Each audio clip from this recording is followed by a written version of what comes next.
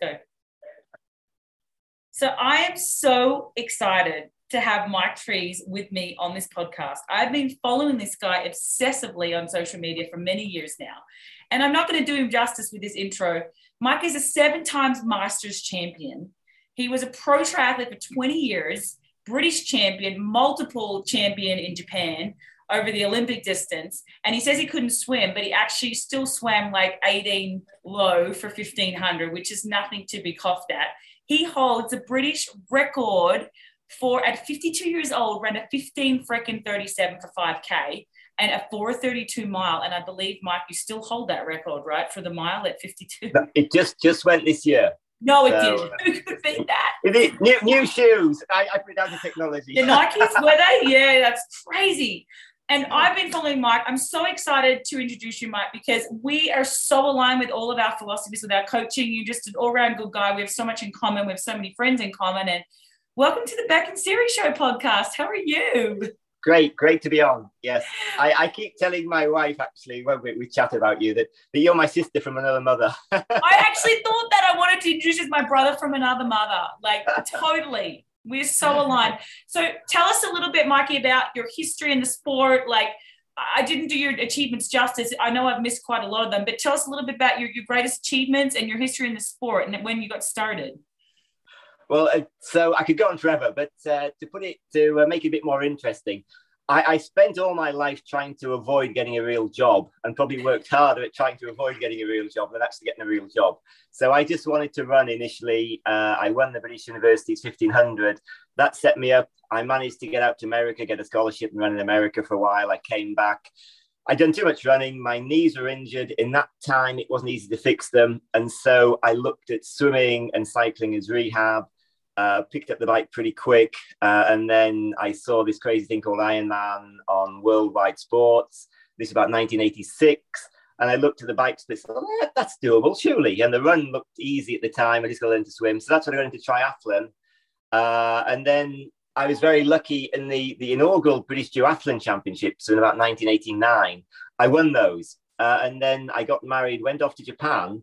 And with my 1500 meters title and the duathlon title, Japanese love a champion. It doesn't matter who you are. It doesn't matter. Nobody knows you. So I managed to get a great sponsorship in a credit card company. And they just taken on the J League. They were sponsoring motorsports.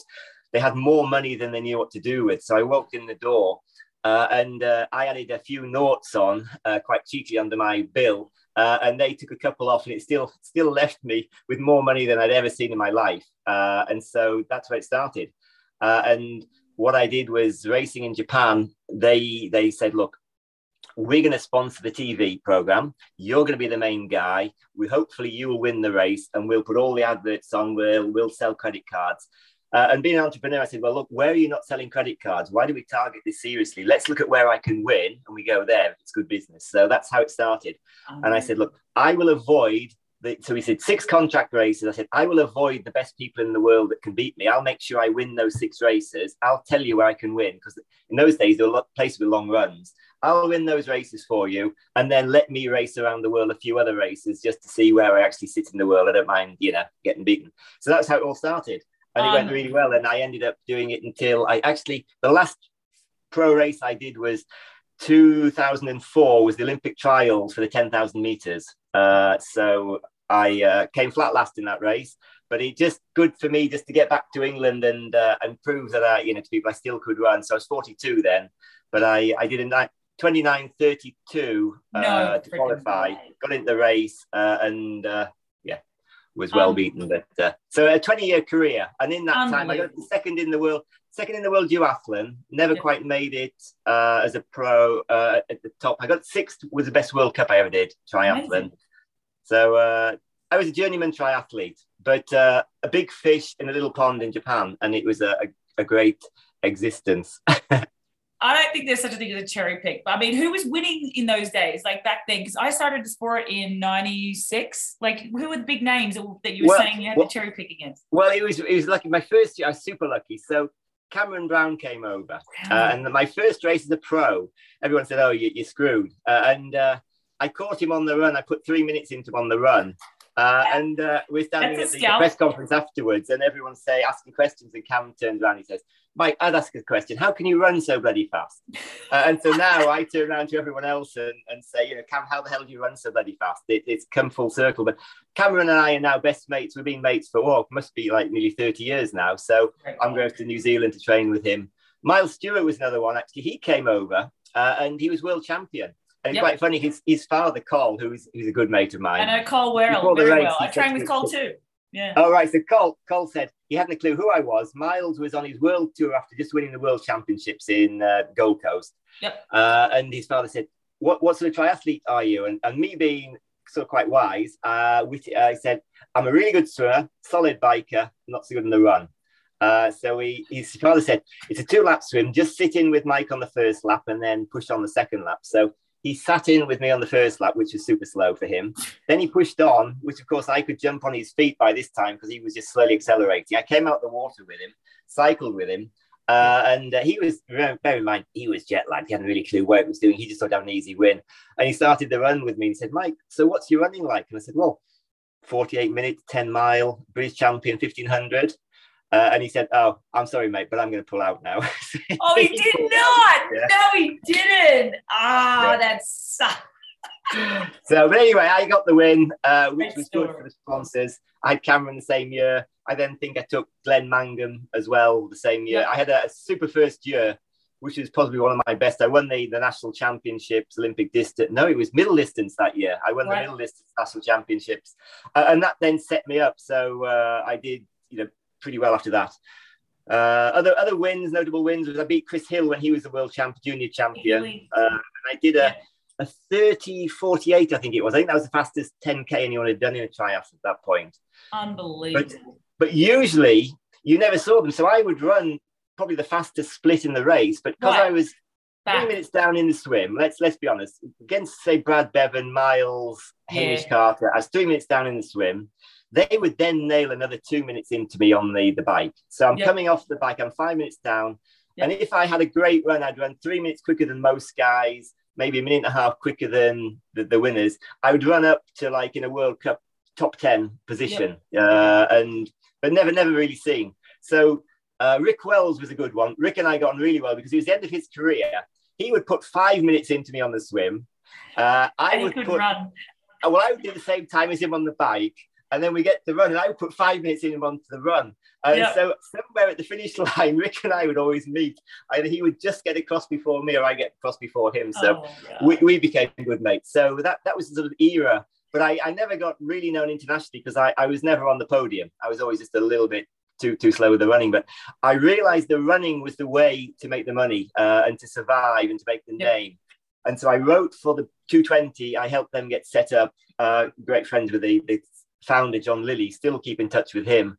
And also the triathlon magazine in Japan.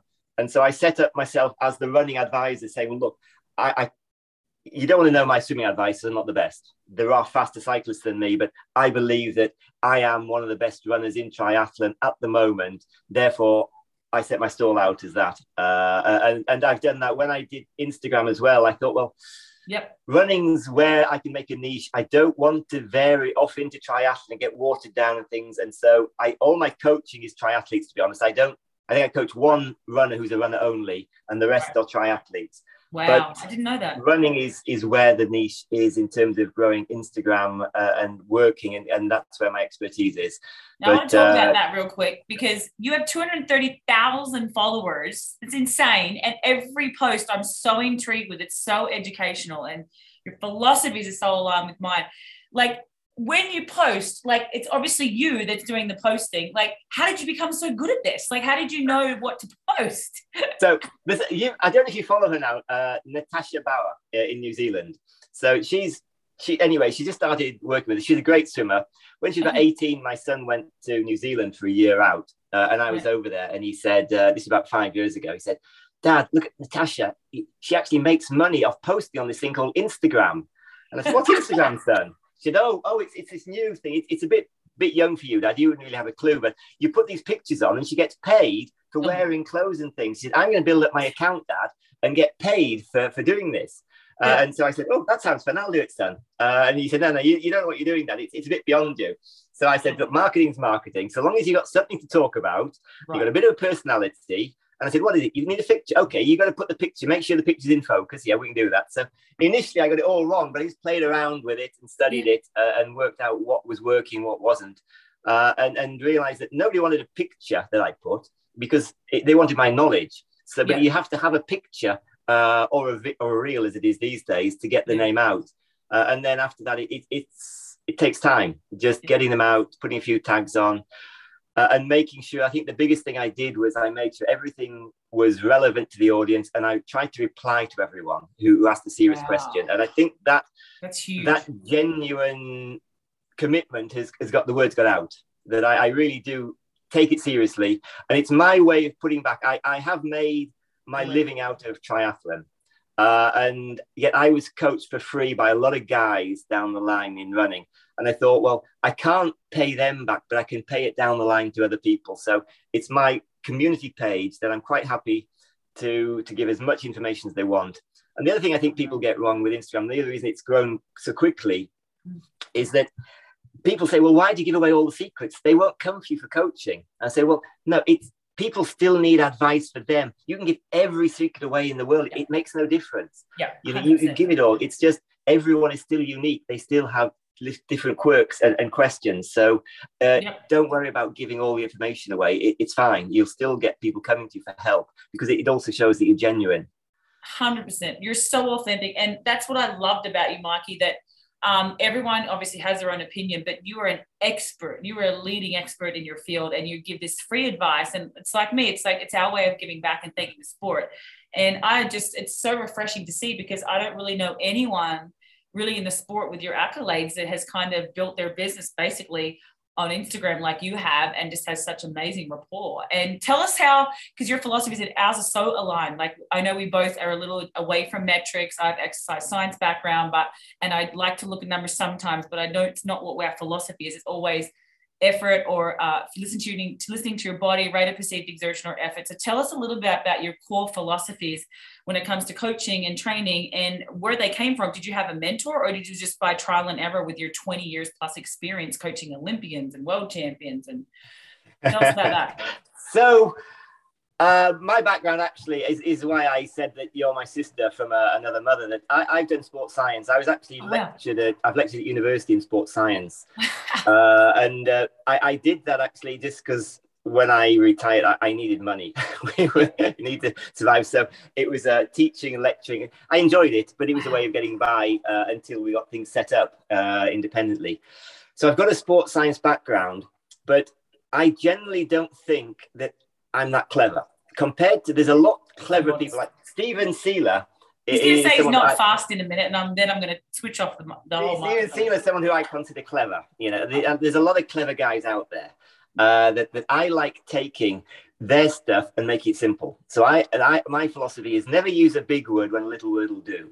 So I explain things very simply so people understand, but adhering to the principles of sports science. I think that's what makes it so popular. Everyone can understand it, but even coaches follow me because I'm putting it in a way that it actually still looks reasonably, makes common sense, and it just says it simply as it is, but it still adheres to science. I love statistics the same. So I keep all the data, all the numbers, and I love looking at all those numbers.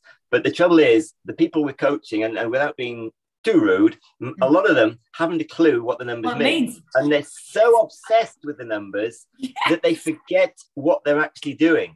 Yes. So when I started running, there were no numbers. I remember with my coach, this is in the 70s, we were running and he said, okay, stop, count your pulse. 6 seconds. We take the pulse 6 seconds. He goes, no, you're not training hard enough, faster. And that was all it was. We had no idea what our maximum pulse was, what my pulse was meant to be. And then in the 90s, I got to work with Canon, which had the import license for Polar. Right. And this was before the 5-zone model had been developed. So there were no models. And it was like, how can we sell more of these units? So they had me going around and I'd race. And after the race, I'd talk to this auditorium, like 1,000 people. We'd talk about heart rate training. And Polar came up with the 5-zone model. And to sell more, basically not really to help the athletes, it's just to sell more heart rate monitors. Still the same, Mike. It hasn't changed. So then Just more data. Steven Sealer was the best. I was listening to podcasts from him, and he said, look, you need a 3-zone model. Most people don't need 5. And even now the 7-zone model, it's like easy aerobic, threshold, bloody hard, top end. 3, it's good enough. And then at the end of the podcast, they said, well, how do you train? What's the models do you need? I said, I just run on feel. I don't really use technology at all. And I thought, excellent. He nailed it. He said, no. It's just, you've got to understand the feeling if you're going to run well. And that's where I'm coming back to, that this data is great for me to look at an athlete and think, well, actually, I can push them a little bit more. I can do this. Yep. But I don't really want my athletes looking at the data. Exactly. I want them learning how it feels. When I run a 5K run, people say, how do you do it? Well, I go out that first K and I think, this is it. This is the pace I need. And I'll be nailing them 3:30, 3:30, 3:31, 3:29. And it just gets a little bit harder progressively. But that's years of experience. Yes. I have people who just train totally on treadmills. Now, treadmills are great for certain things. They craft certain things. They have a place. But if you only ever run a treadmill, the treadmill sets your pace. You have no understanding of the feeling of pace. So they say, well, I know I'm really good at pace because I can get it exactly right on the treadmill. I said, yeah, that's not the real world. The road doesn't rotate as you run. Right. You have to actually move. So that was where I like taking the data, but then I realized I've got to make it simpler. I've got people to learn how to feel how they're running. And my greatest mentor was a guy called Roy Carter in Cotland. He was the first guy, this is in the 90s, that as a pro, that looked up to me. I turned up to him, and it was back then, I don't know, $250 a session. You put some money in the pot and he'd coach you. Yep. And then one day I turned up and I got my money out. He said, no, you don't need to pay Mike. And then the next thing he said, why can't you win the national championships? And I said, well, my bike's not good enough. And he said, well, what do you need to win? I said, well, I need wheels. And he said, go to the bike shop and get some wheels. And I said, I haven't got the money. And he just looked at me and said, Mike, go to the bike shop and get some wheels. And he sponsored me, for the wheels and things. But he was always quality. You get out there, you do the quality, you rest up, you go home. And he didn't bother with heart rates or anything. He looked and said, I'll tell you when you're tired, son. I can look at you. I can see when you're tired. You need to feel it yourself. And he taught me to think about my body when it was tired, when it needed rested, when it needed to work.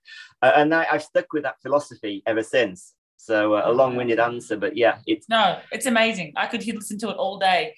I know with RPE, and I actually think I might be going to switch over to your philosophy, because you use like a 1 to 5, right? Like a feel.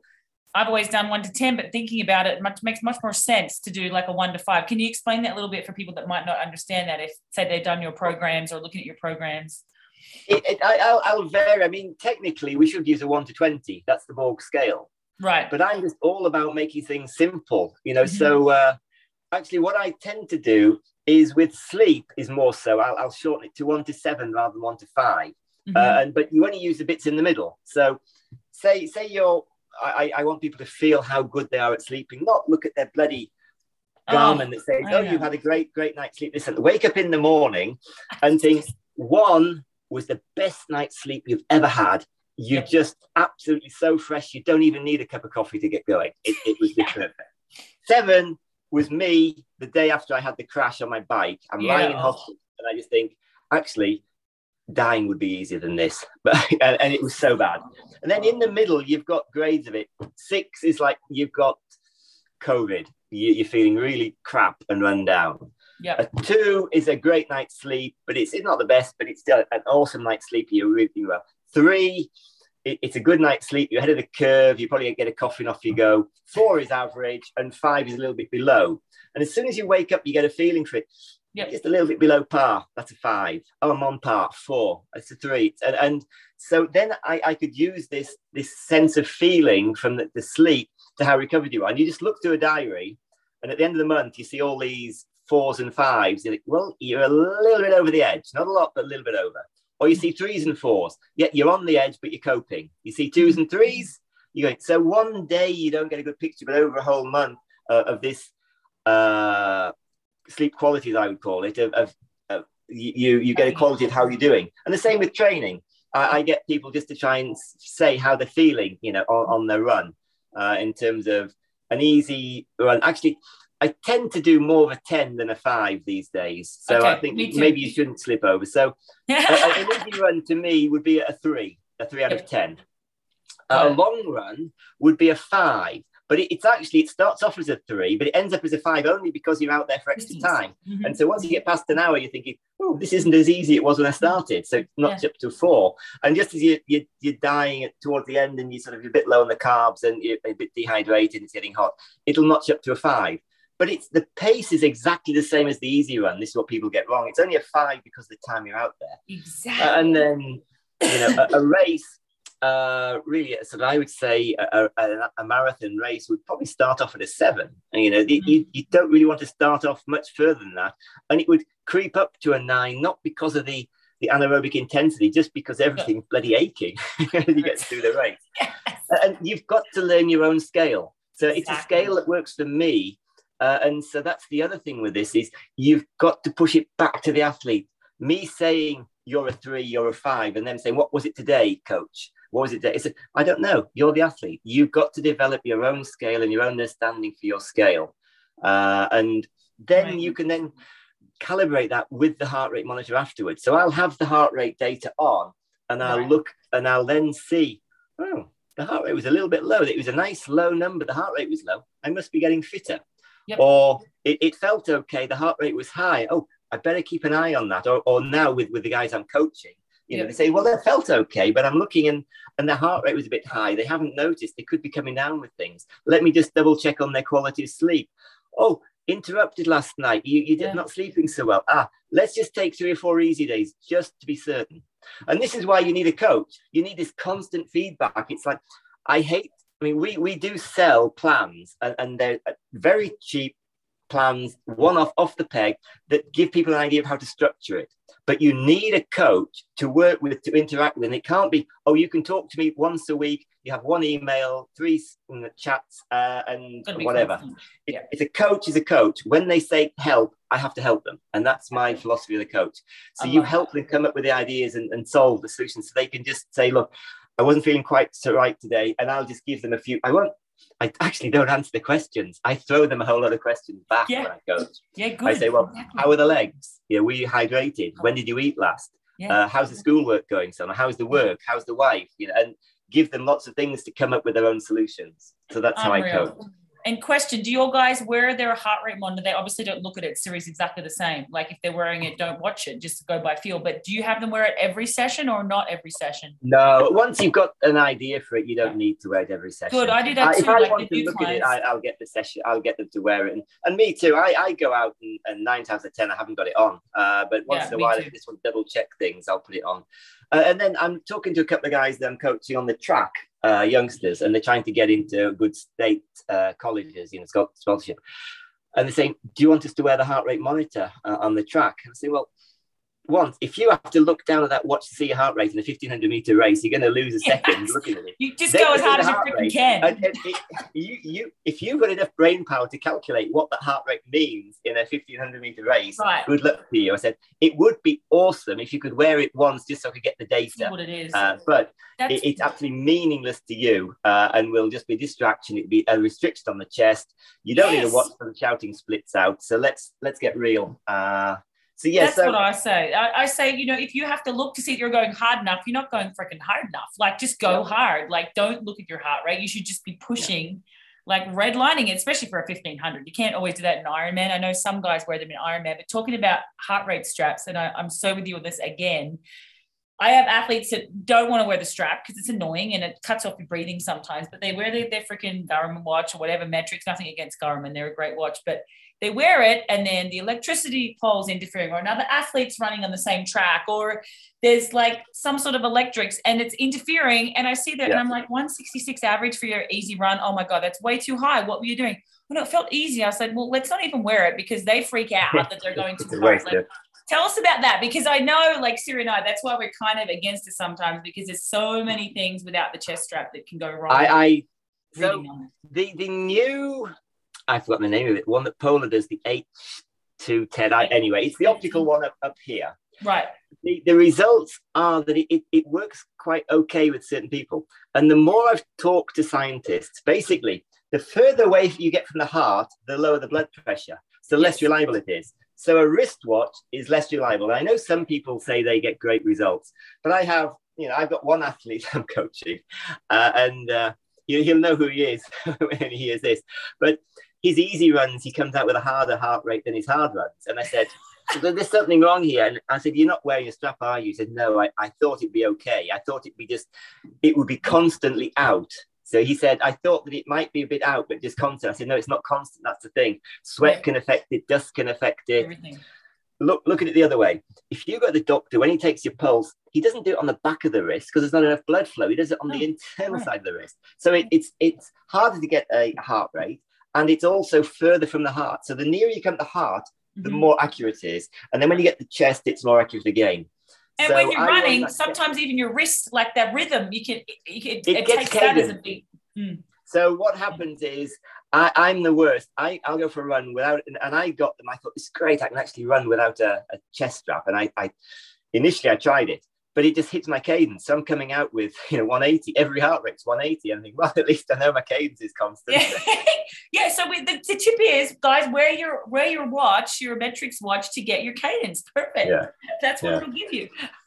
So I interestingly, it depends. I've been running for so long that if I do marathon training, I actually like putting the heart rate on and looking at the metrics just to pass the bloody time of day. I can get so in Tokyo. I've got this course and it's mind blowing, but it's around a park that's 300 meters round on the inside, and then there's a little hill on the outside. And I make a 1 kilometer lap around this park, which is 2.5 laps, and then I do 30 kilometers around this course, because it's the only place near home where there's no traffic lights, there's no pollution, and it's quick to get to. And I thought, well, it's a mental game anyway, so you just got to mentally toughen up. But I actually I'll put some music on. I was going to say, what are you about music? Are you a fan of using music in training?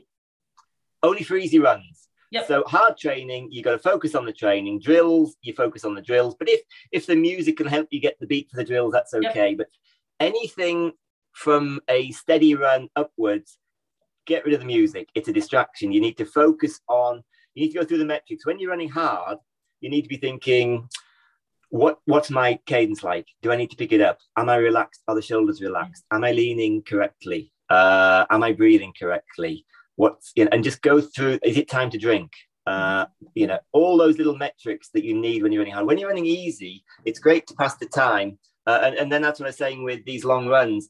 I found that looking at it, what's the heart rate doing? What's the pace doing?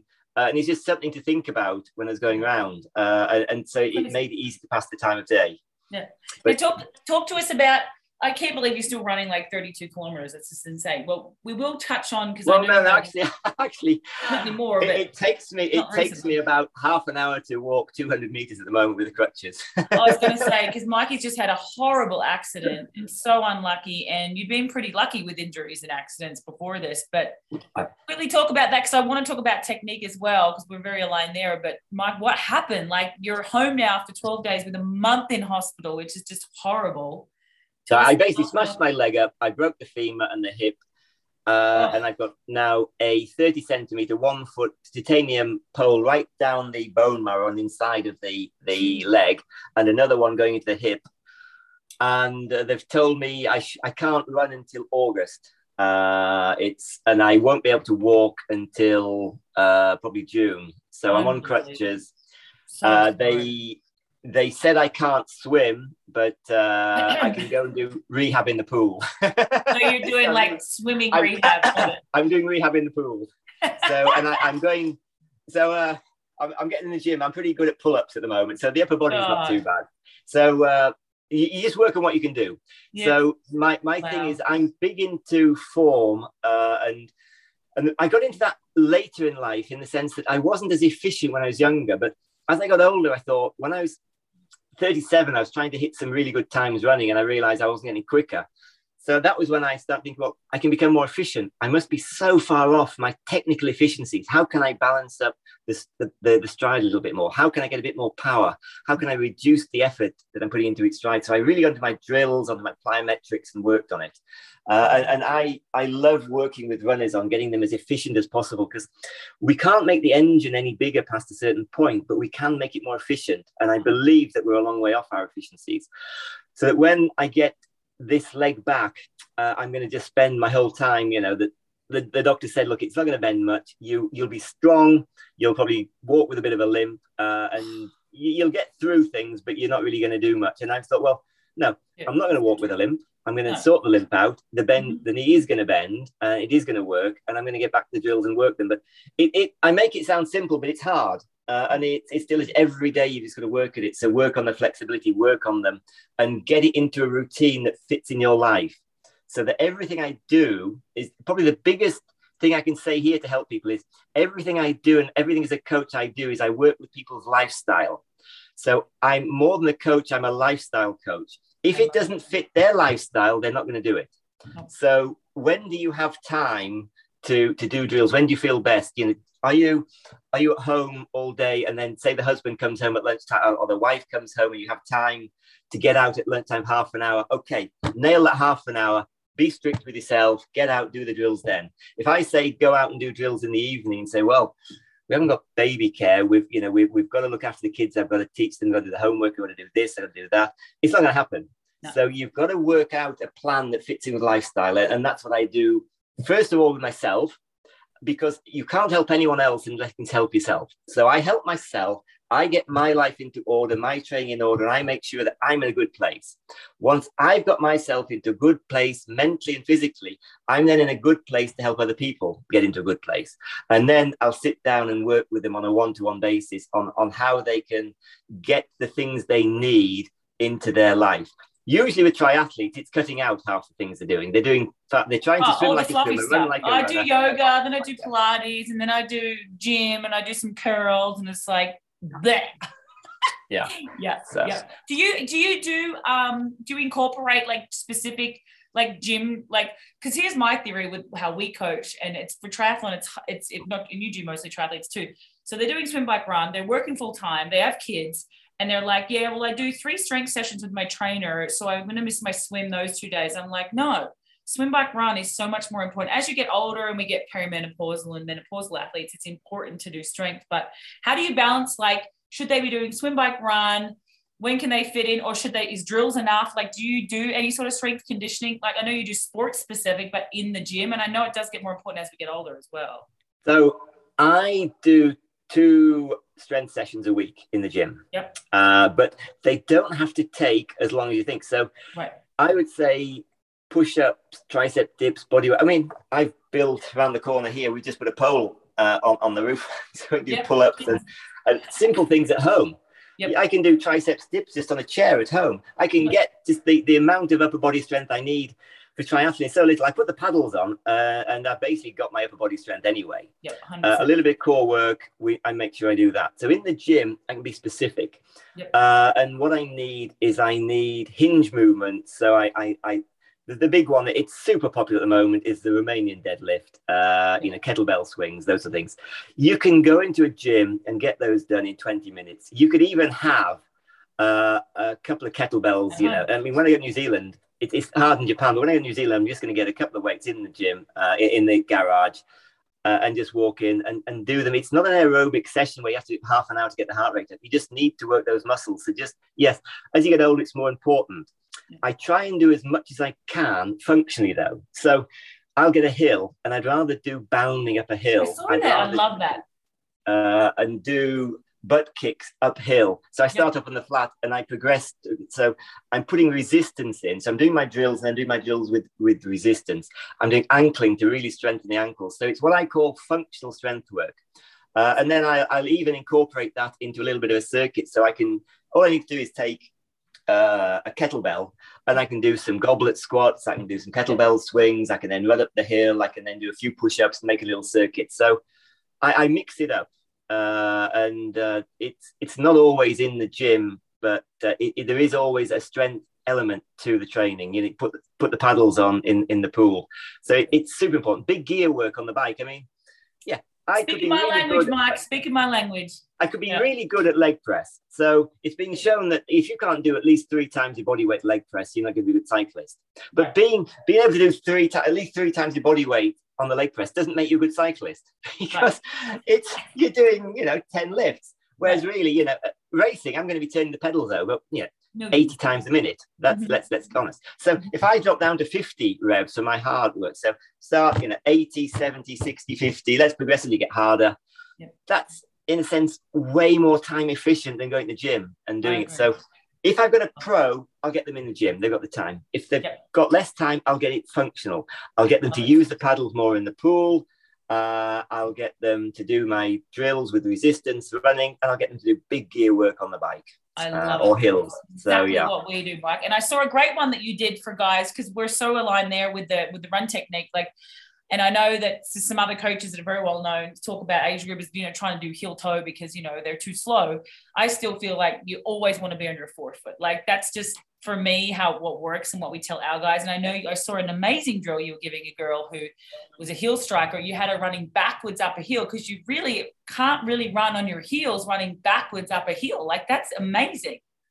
So all I do is I just go out and experiment myself. And there is no way you can heel strike going up a hill backwards. Even going up a hill forwards, you try and heel strike going up a hill forward. You can't. True. So the trouble with people that heel strike is, one is overstriding, which I'm 100% against overstriding. They land with a locked knee, far too out in front. They're breaking. That's a breaking force, and it's just wrong. Then other people, they do heel strike with more of a bent knee, and I don't. And these days I accept it, but I still think it's more efficient to land forefoot, midfoot. Although a lot of theories are showing that there are some really good runners who land heel striking. And it's what I call, actually, the good runners. It's proprioceptive heel striking. I mean, these new shoes, they're 40 mil thickness here. They land with the heel because the heel's so thick. Of course, they can't help it. Exactly. The heel on, and it's 20 mil at the front, 40 at the back. The heel's going to hit the ground first. So it's almost a proprioceptive heel striking. Right. But you don't want to land hard with the heel. And the other thing that people get wrong is, it gets more complicated than saying forefoot's good and heel striking's bad. Is people are landing. It's when you land and your timing's wrong and you just hear this boom, thud. You've got to think Zen-like. You've got to absorb the shock before you land. That's how you should be thinking. It's this proprioceptive action that instant you touch the ground, you're reacting and absorbing the shock. But a lot of people haven't got the muscles. They've switched off. They're sat at a desk too long. Their glutes don't fire. Their hamstrings are weak. Their calves aren't strong enough. Their Achilles aren't strong enough. If they landed forefoot, they'd be injured within a week. I agree. So although we need to guide them towards that line, you've also got to look at where they're coming from and what they're doing. So how do you transition them? Because I have this problem often. Like, I try to say, like, let's get a little more midfoot first. But what's your theory on transitioning, like, real heel strikers who have got massive shin splints? Drills, without a doubt. And then I'll get them skipping, rope skipping. Really simple stuff like that. Run on the spot. I'll give them a little circuit running on the spot. You run on the spot and try and land on your heels. It's impossible. You can't. It's absolutely impossible. Butt kicks. I can send you all this anytime. Butt kicks are good. High knee drills. Anything on the spot. Take the other one is great. I just say take your shoes off and run. You take the shoes off and run. There is no way they'll heel strike. Why? Because it hurts. Unreal. And then get them running if you can. It depends on the places. I always live near the sea. I get people running on the beach, barefoot on the beach in summer. There's a million one things, but what I do is I'll give them maybe 2 days a week of that, and then say the other days, don't even think about it, just run, because you'll go crazy thinking about it all the time, and transition them so that bit by bit they're transitioning to that without realizing it. Then I'll give them intervals, uphill intervals, because they've now built up the muscles and the new running action, and hopefully their glutes are now firing, because most people, their glutes don't fire. They run from the hamstrings because they're sitting down all day. So I'm rebuilding their whole physique bit by bit. And what do you recommend normally for a beginner runner with, I know it's the same as me, but I want to hear it from your mouth, like for upper body, like give us a couple of tips on like head position, shoulders, chest, all that stuff, hips. Okay. So I start off with just the most important thing is before you run, and I'm actually allowed to stand now. So I'm going to stand. I'm staying with you. Stand here and just lean, so the weight is ever so slightly on the midfoot, bend the knees slightly, shoulders back just a little bit so you're straight. Look straight ahead and relax. And then just slightly lean forward. And as soon as you lose your balance, you start running. And that's all I do to start them off. And then as they lose their balance, just slowly run forward. And I just get them doing that. run forwards, come back. And then what I'll do is I'll pull them up and I'll say, what did you do wrong? You look down. So most people, when they start running, they'll look down and then all of a sudden they're hunched up and they're running at the ground.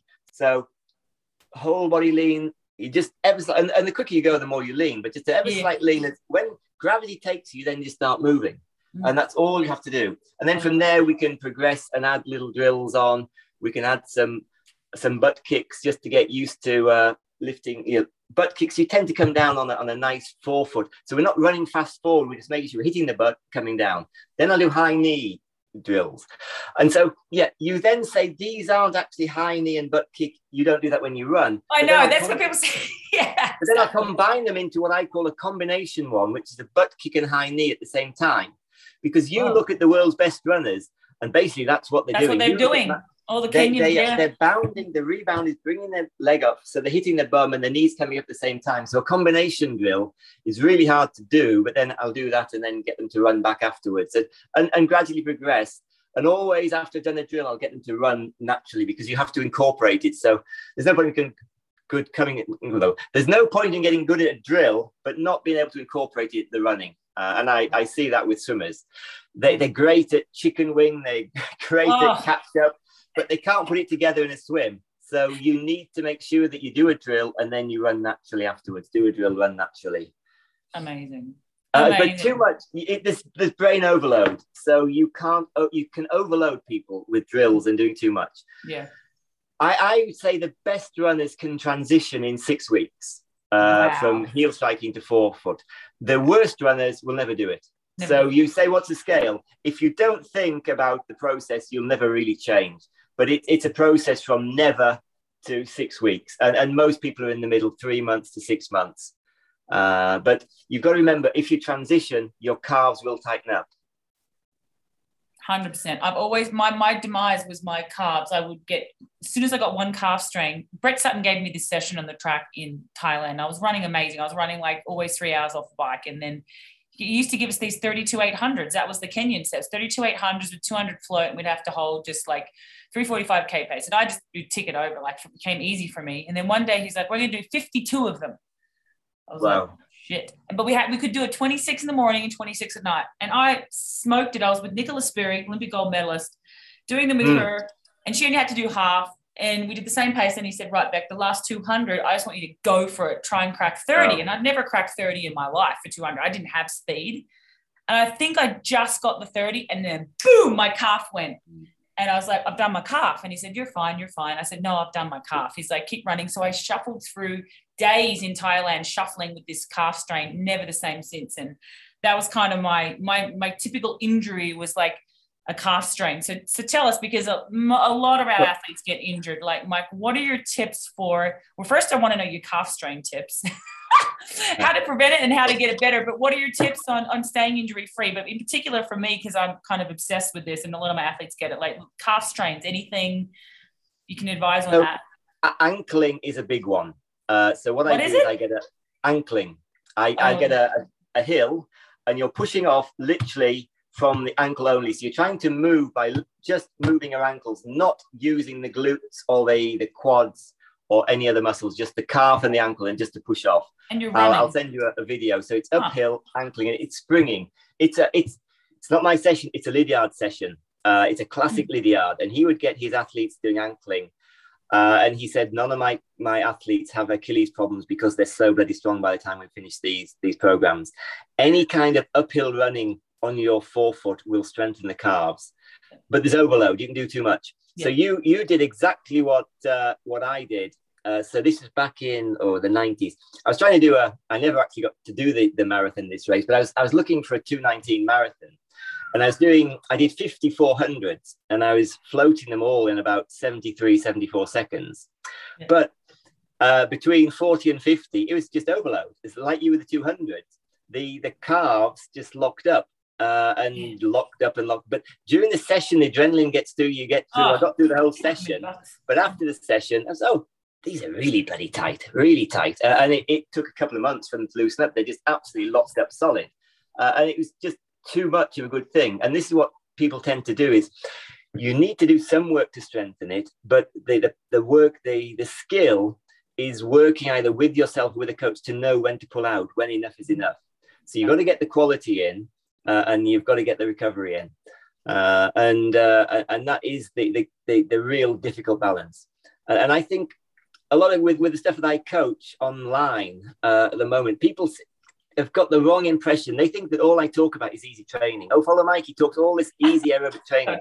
So what I mean is most of it is easy and enjoyable. But when I go hard, you know this, when we go hard, we nail it. And I don't think people realize when I say hard, what I mean by hard is, I mean, you really are, your stomach's in a knot at the end and you really are struggling to breathe. It's like, whoa, just give me a few, you can't talk, you can't do anything. You just have to relax and get it back together. They don't realize what I mean about hard. And so we can destroy ourselves. That is the problem. So when you do these drills, you've got to be strict and not feel good and add a few extra on. If anything, I remember before my best race that I'd finally got my act together. It was about, it was in 1995. It was an Asian Cup, I think it was. Then I won it. And I ran a sub 31 10K off the bike. Amazing. The week before, I was doing some mile reps on the track and I had 6 to do. And I did the first 4 in 4:40. And I just stopped. And I said, no, I can't get any quicker. I'm fit. The next 2 could be the 2 that injure me. And I actually pulled out earlier and ran really well after that. And since then, I've always erred on the side of caution of just pulling it back. And with my athletes as well, just making sure that they stop feeling good at the point. And your example, I'm going to use that as well. It's a classic example of this progressive overload that that piece of straw that breaks the camel's back, just one too many. But going back to the initial thing, ankling is great. Even, if you go to the gym, I mean, you can do calf raises, they work, but I'd rather do it in situ while running. A bit of barefoot running is actually brilliant. So I will get a grass thing and warm up 800 meters warm up, maybe even do 800 meters at the end when you get strong. So you're doing, a mile there, start the session, at the end of the session. It's going to strengthen the calves. It's going to strengthen the Achilles. And you're going to learn to land correctly and proprioceptive landing. Hey, I have one more question because I could talk all day. Like, we're going to have people chiming in on what shoes does he wear? I've had people ask this. Like, what's your go-to? And I'm like, similar to you, what's your go-to for the long, easy runs? And what about your speed runs? Like, what are your go-tos? My go-to used to be Brooks Ghost. I won't take sponsorship off a shoe company because then I'm forced to wear their shoes, whether good or not. So so when I give my shoe opinion, it's my opinion, not my sponsor's opinion. Right, and it's based on the athlete, right? Not like yeah. And everyone is different. At the moment, I actually really like the Hoka Rincon. And I run that for an easy run because it's super light and it's not too much of a build-up. It's got enough cushioning. I don't feel that it's altering my style in any way. It's a nice... Cliftons for me feel a little chunky. They're too chunky, too heavy, too much give. So you probably get problems with your Achilles in there as well. You just... It feels that it just absorbs too much. It forces you more onto your heel because the way it is. So the Rincon, how do you spell that, Mike? Rincon. Rincon. Right, I think it's a Rincon 6 now. Because my tree said to. What about for more speed coverage? It's a firmer shoe. Yep. So my go-to for speed work in training at the moment is actually the Fuel Cell 2, New Balance. And every time I post that, Alex Yee comments, yay, Alex is sponsored by them. So he's always like, yay, Mike, New Balance, go. What is it? Say it again. New Balance Fuel? New Balance RC Fuel Cell 2. Fuel Cell 2. Yeah. I'm going to try them. I'm like an Adidas Boston girl right now for anything where I'm trying to go solid. I don't run that fast anymore, but I like to feel the ground. I don't like to feel like, it's nice to feel on clouds when you're running easy, but I want to feel the ground. I want to feel that ding, ding, ding when I'm hitting the ground. So, yeah. Awesome. And then racing, I've gone through them all, and literally the Vaporfly is still the quickest at the moment for racing. I don't like them, and I feel that they're too unstable around the heel and the back collapses. It's definitely a 4-foot running shoe, but it's not something you want to be doing much training, and you need to do enough to get through in the race, but it is quick. So I use them for that reason. But yeah, they're my 3 at the moment. Love it. Mikey, this is amazing. Now, everyone's going to want to know where to follow you. Where do they find you on social media? Can you tell us your at? Yeah, I stuck everything on Instagram. I do have a coaching one on Facebook, but Instagram is my main one, and it feeds to Facebook. So it's run at NRG. Run at. No, it's not .com. Run at. So at run.nrg for social media on Instagram. Okay, I'm gonna say it again so everyone gets it, because we're going to be sending this out. So it's at right first, always for Instagram. And then it's run RUN.NRG for energy. He's only got 250,000 followers, you guys. That's it. But so it should come up. If you just put Mike Trees in, that comes up. I just typed in legend and it came up. So try that. Mikey, actually, you're amazing. On Spotify now, I was like, what amazed me? I put Mike Trees in Spotify and it comes up on Spotify. Cool. Mike, it was such a pleasure. You're amazing. And I feel so honored that you actually want to be on my podcast. I was like, wanting to be on yours, but I'm so honored. Well, what we're doing is I'm doing another round with Darren. So we've got the Darren Trees and Lakes, we're calling it, because I thought it sounds quite nice, Trees and Lakes. We've got our podcast, and we're just doing what we're going to do is a series of 10 quick fire podcasts. We're playing around to see what works. Yep. And the next one is just like short ones, short and fast, 15 minutes, pick a subject, heel striking, nutrition, whatever. And then after that, we're going to go through different legends. I'm going to get, people on, and you're first on the list, so don't worry. You're coming on. How embarrassing. And I'll get back to ask you lots of questions about your Ironman racing, because you're a legend as well. But hopefully all your followers. What's the podcast called, Mikey, if they want to find it? It's Trees and Lake. Trees and Lake. It's actually Trees and D Lake. It is Trees and D Lake. I like that guy. Awesome. But if you go, he's great. Darren's awesome. But basically, you go to any of those medias and just put in Mike Trees, and the podcasts come up. Unreal. Thank you, Mikey. You're amazing. That was so awesome. Okay. No, thanks very much